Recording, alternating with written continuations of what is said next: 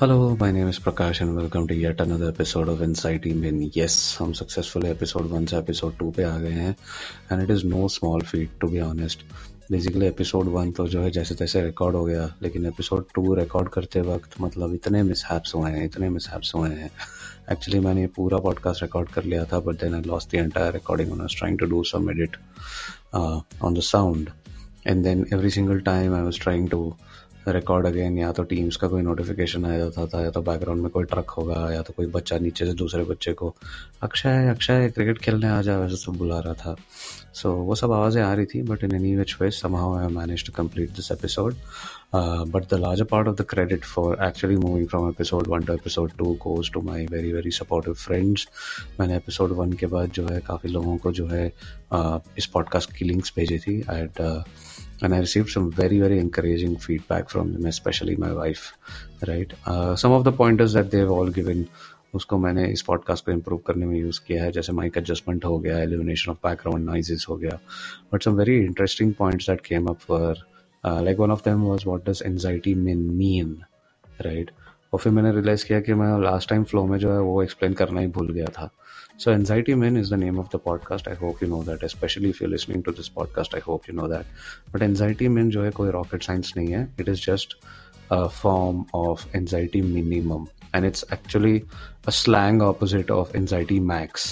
हम लिखते रहते हैं ना एंजाइटी मैक्स जब भी कोई पैनिक और दी सिचुएशन आता है, या फिर some crushes suddenly messaged you and you message somebody else saying, oh my god, anxiety max with some 5 exclamation marks. So this podcast is just the opposite of that, right? And the premise continues to be the same. We're going to talk about very very mundane things, but mundane things that make us worry, make us panic, give us anxiety. And like I mentioned the last time, the more we talk about it, the more we feel that we're not alone in this, and that's the first step towards starting to heal, right? So that's one thing. The other thing I wanted to clarify is that please माफ कर दो कि मैंने right wing नामक एक phrase use किया था पिछले पॉडकास्ट में. I was really not talking about anybody's political inclinations. I was just using that as a way to describe extremely radical readers, but I have absolutely no affiliation to any wing, so to speak. So in case you took it the wrong way, please don't take it the wrong way. It's just one podcast, right? How is it going to affect your life in any ways? But nevertheless, sorry, माफ़ी दे दो अगर बुरा लगा हो तो बस ये दो चीज़ें मुझे क्लैरिफाई करनी थी. वैसे मैं एक्चुअली ये पॉडकास्ट जो है मंडे को रिकॉर्ड करने वाला था, but I was really really really tired. मैं पता नहीं 3 बार क्यों बोल देता हूँ कभी कभी रियली रियली रियली रियली, ये भी ढंग से नहीं बोला. But I was very tired because I had a very eventful weekend.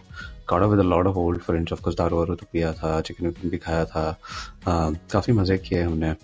But it was a very busy weekend. मैं एक्चुअली अपने एक दोस्त के यहाँ गया था. His name is Abhishek.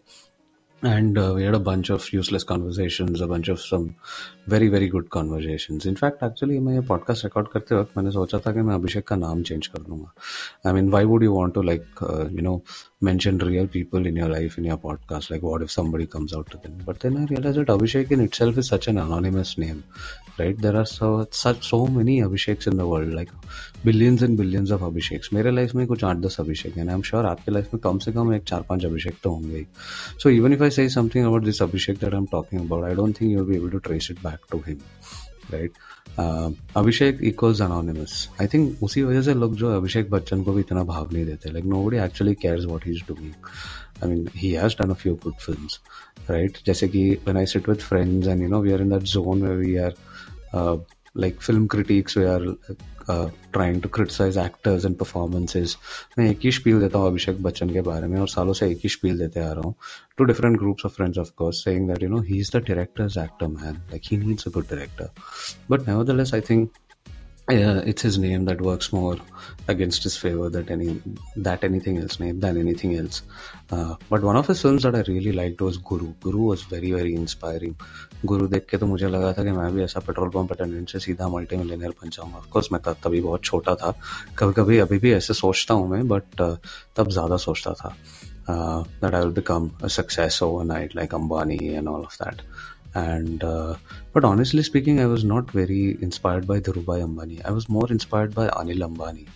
For a longest period of time, I wanted to be like Anil Ambani, and I'll tell you why. Because I first saw Anil Ambani and his wife Tina Ambani on this show, जो I think Star Plus पे आता था. The show used to be called Rendezvous with Simi Garewal. पहली बार जब वो show आया था तब मैंने उसको पढ़ा था Rendezvous with Simi Garewal, right? वो गरेवाल के लिए भी टाइम लगा था, काफ़ी टाइम तक वो रैंडेसवोस विद सिमी ग्रेवाल था. But in any case it was like a very very nice talk show, a very sophisticated talk show where वो ऐसा टाइटल ट्रैक में भी बोलती थी कि speak so I can see your soul. So मतलब वो प्रीमाइज एस्टैब्लिश कर लिया था कि मतलब उसको जानना ही है कि तुम्हारे अंदर क्या चल रहा है. सो उस टाइप का शो था. Like I have to give you an example. It was just a classier version of coffee with Karan. So Coffee with Karan is a little smack, a lot of gossip, controversy, entertaining, etc. Right? Simi Garewal was all the same, but it was kind of sugar coated into a lot of sophisticated language, and what very Victorian way of talking, so to speak. मतलब एकदम hello hello बात करते थे सब, एकदम hush hush tones में बात करते थे और एकदम प्यार से सवाल पूछते थे वहाँ पे.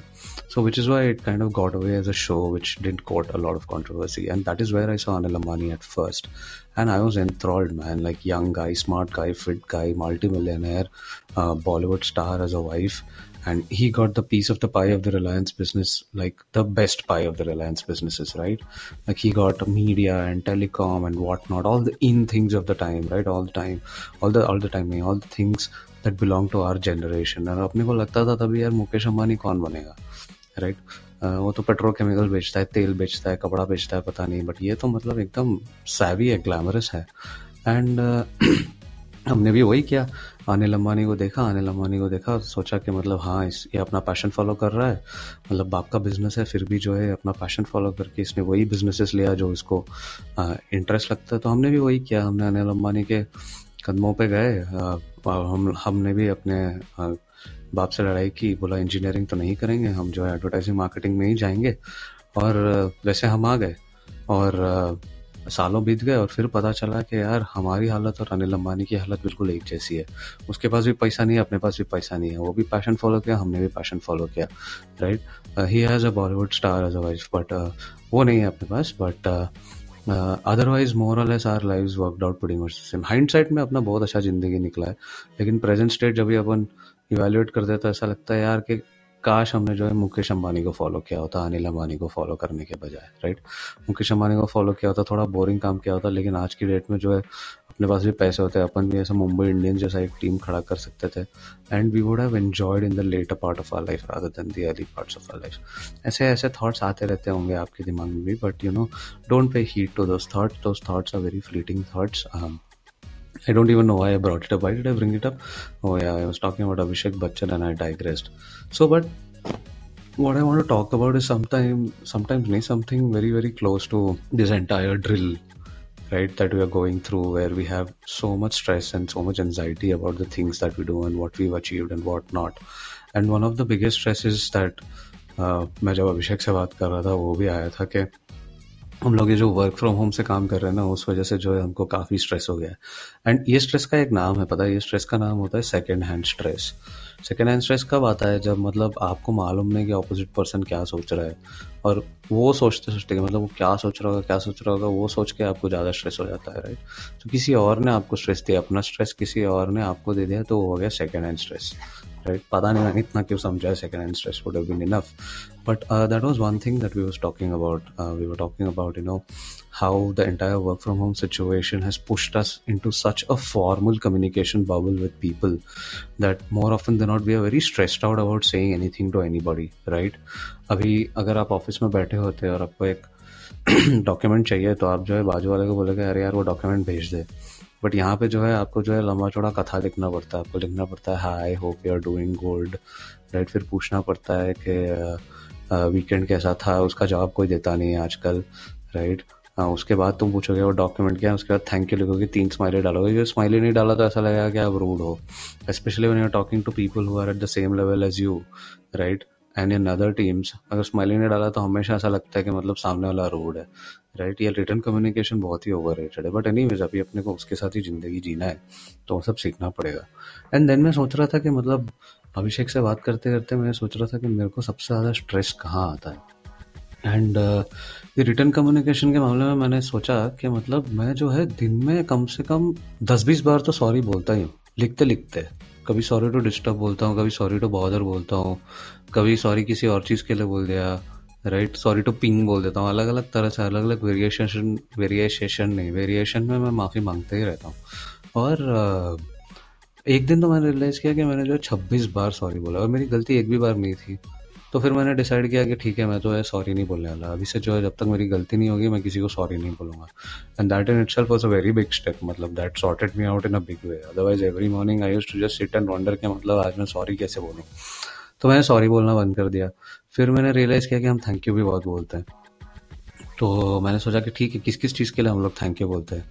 तो मतलब थैंक यू हर चीज़ के लिए बोलते हैं यार। कभी कभी जो है हमारे हक का चीज़ मांगने के लिए भी हम थैंक यू बोलते हैं। एचआर ने सैलरी दे दिया तो हम थैंक यू बोलते हैं, राइट। बॉस ने छुट्टी दे दिया तो हम थैंक यू बोलते हैं। तो मैं सोचा ये सब के लिए थैंक यू बोलना क्या ज़रूरी है, तो मैंने थैंक यू बोलना भी बंद कर दिया। But then that did not work very much in my favour. Sorry वाला तो काम कर गया, बट थैंक यू काम नहीं किया।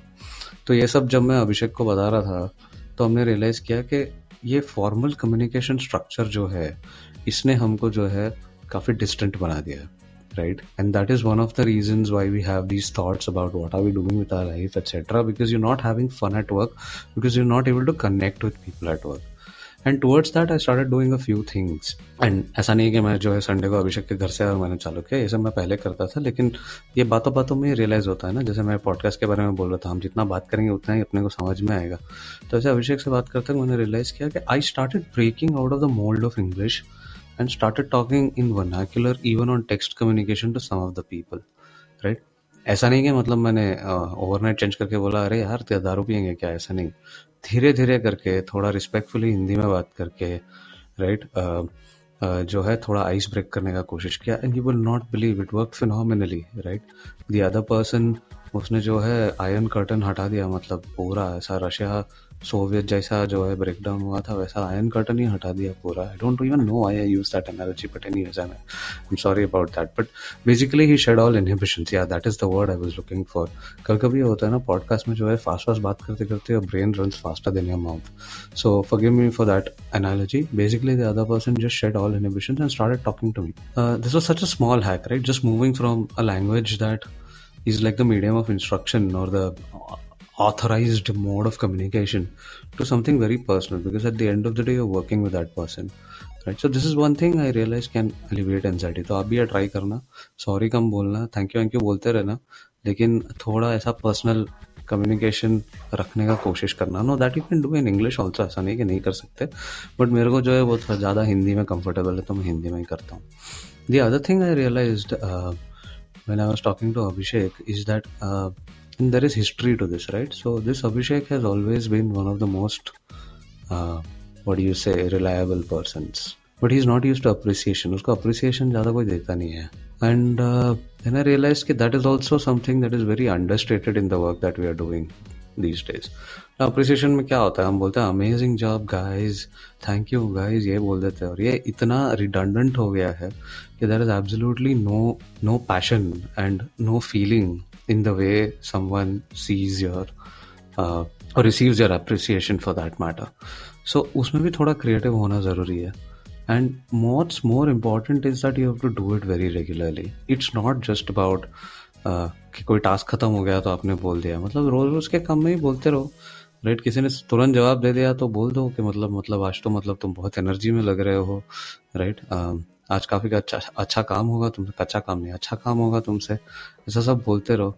क्या होगा ना, उस वजह से सबका मोरल अच्छे से बना रहेगा एंड आपका भी बना रहेगा, because if you are specially sitting in front of a laptop and you have absolutely no friends around and no colleagues around, it can get a little irritating at times, right? You can get a little lonely and boring at times. So take these small steps to kind of form those bonds with people and appreciate them. And most importantly, you know what? Appreciate your bosses. Boss को appreciate करना बहुत ज़रूरी है. हम लोग क्या करते हैं, हम लोग सिर्फ बॉस के बारे में बिच करते हैं, बॉस के बारे में कोई अप्रिशिएट नहीं करता. अपन ऐसे चाय सूटे की टपरी में जाके बोल देंगे यार ये बॉस तो ऐसा चूतिया है, या फिर how the polish people like to do water cooler conversations. Water cooler के पास रह के वो लोग बोलेंगे oh my god he is just incorrigible, ऐसा सब बोलता है ना. तो लेकिन कभी हम लोग क्या करते हैं, अप्रिसिएशन में हम साइडलाइंस में ही करते हैं. हम लोग यही बोलते हैं कि यार we are lucky to have a very good boss, we are lucky to actually learn something from him and all of that. But we never tell that to him face to face, क्योंकि वो थोड़ा odd लगता है हमको. मतलब अपना boss है, boss पे जाके थोड़ी बोल सकते हैं गुड जॉब. बट वो भी ट्राई करके देखो. मैंने थोड़ा बहुत ट्राई किया था, बट वो भी आप ट्राई करके देखो, it works wonders. Reason being उनको कोई अप्रिशिएट नहीं करता. They are like they are very very क्या बोलते हैं उसको, Abhisheks of the system, right. They just keep doing the good work and nobody notices what they are doing. Ironically मेरे boss का नाम भी अभिषेक है, नेम चेंज्ड फॉर प्राइवेसी. मैं सच बोल रहा हूँ झूठ, या आप पता लगा सकते हैं. And tell me what you think. Mail करना, मेल करके बताना मुझे. So but try and appreciate your boss as well, because the moment you start appreciating your boss, he or she will try and do more for you. He or she will try and build a more conducive environment in terms of work. आपको ज़्यादा opportunities मिलेंगे, because आपके success में उसका success हो जाता है, right? And वैसी feeling सब में आनी चाहिए. So जो है सॉरीज को थोड़ा कट करो, थोड़ा वो फॉर्मेलिटी कट करो. तो आप ऐसा जो है ये मत समझो कि मतलब मैंने प्यार किया कि सलमान खान जो सुमन को बोलता है ना कि दोस्ती में no sorry no thank you, वैसा कॉर्पोरेट में चल जाएगा. वैसा नहीं चलता. यहाँ थोड़ी तहजीब दिखानी पड़ती है. नो सॉरी वाला फिलोसफी हम लगा सकते हैं, बिल्कुल भी टेंशन नहीं है. Like don't apologise unless and until you make a mistake और you made a mistake. But no thank you वाला फिलोसफी नहीं चलेगा. So keep thanking people from time to time, keep appreciating people from time to time. And then you will find that all the anxieties that you've accumulated over all these years, right, about what am I doing, what have I done, why did I make these wrong choices and end up here, just these simple acts of communication, when you start having with your colleagues and you realize that they are also having similar thoughts, and then somewhere you'll find a balance, you'll strike a chord where you'll realize that you're doing something worthwhile in whatever you're doing, and that will be the start of making life a lot better. That will be the start. That will be the start of your journey of trying to become a Mukesh Ambani in your own right, while also having all the fun like an Anil Ambani had. And that's the end of my podcast. Thank you so much for listening. मेरे को मालूम है इतना ज़्यादा content था नहीं इस बार, but I just hope you like it. Thank you. आपकी कैब. सुमन, मेरी तरफ से आपको. मुझे? क्यों? क्या एक दोस्त दूसरे दोस्त को प्रेजेंट नहीं दे सकता? दोस्त? लेकिन हम तो अभी भी मिले हैं. तो क्या, दोस्त तो होता है जिसे मिलने को जी चाहे, बात करने को जी चाहे, दिखते लगे. That's my friend. और फिर आपके पापा और मेरे पापा भी तो दोस्त हैं. और फिर ये क्या बनाई दोस्ती के लिए, है ना? Thank you. हाँ, दोस्ती का एक उसूल है madam. No sorry no thank you. Okay. Okay.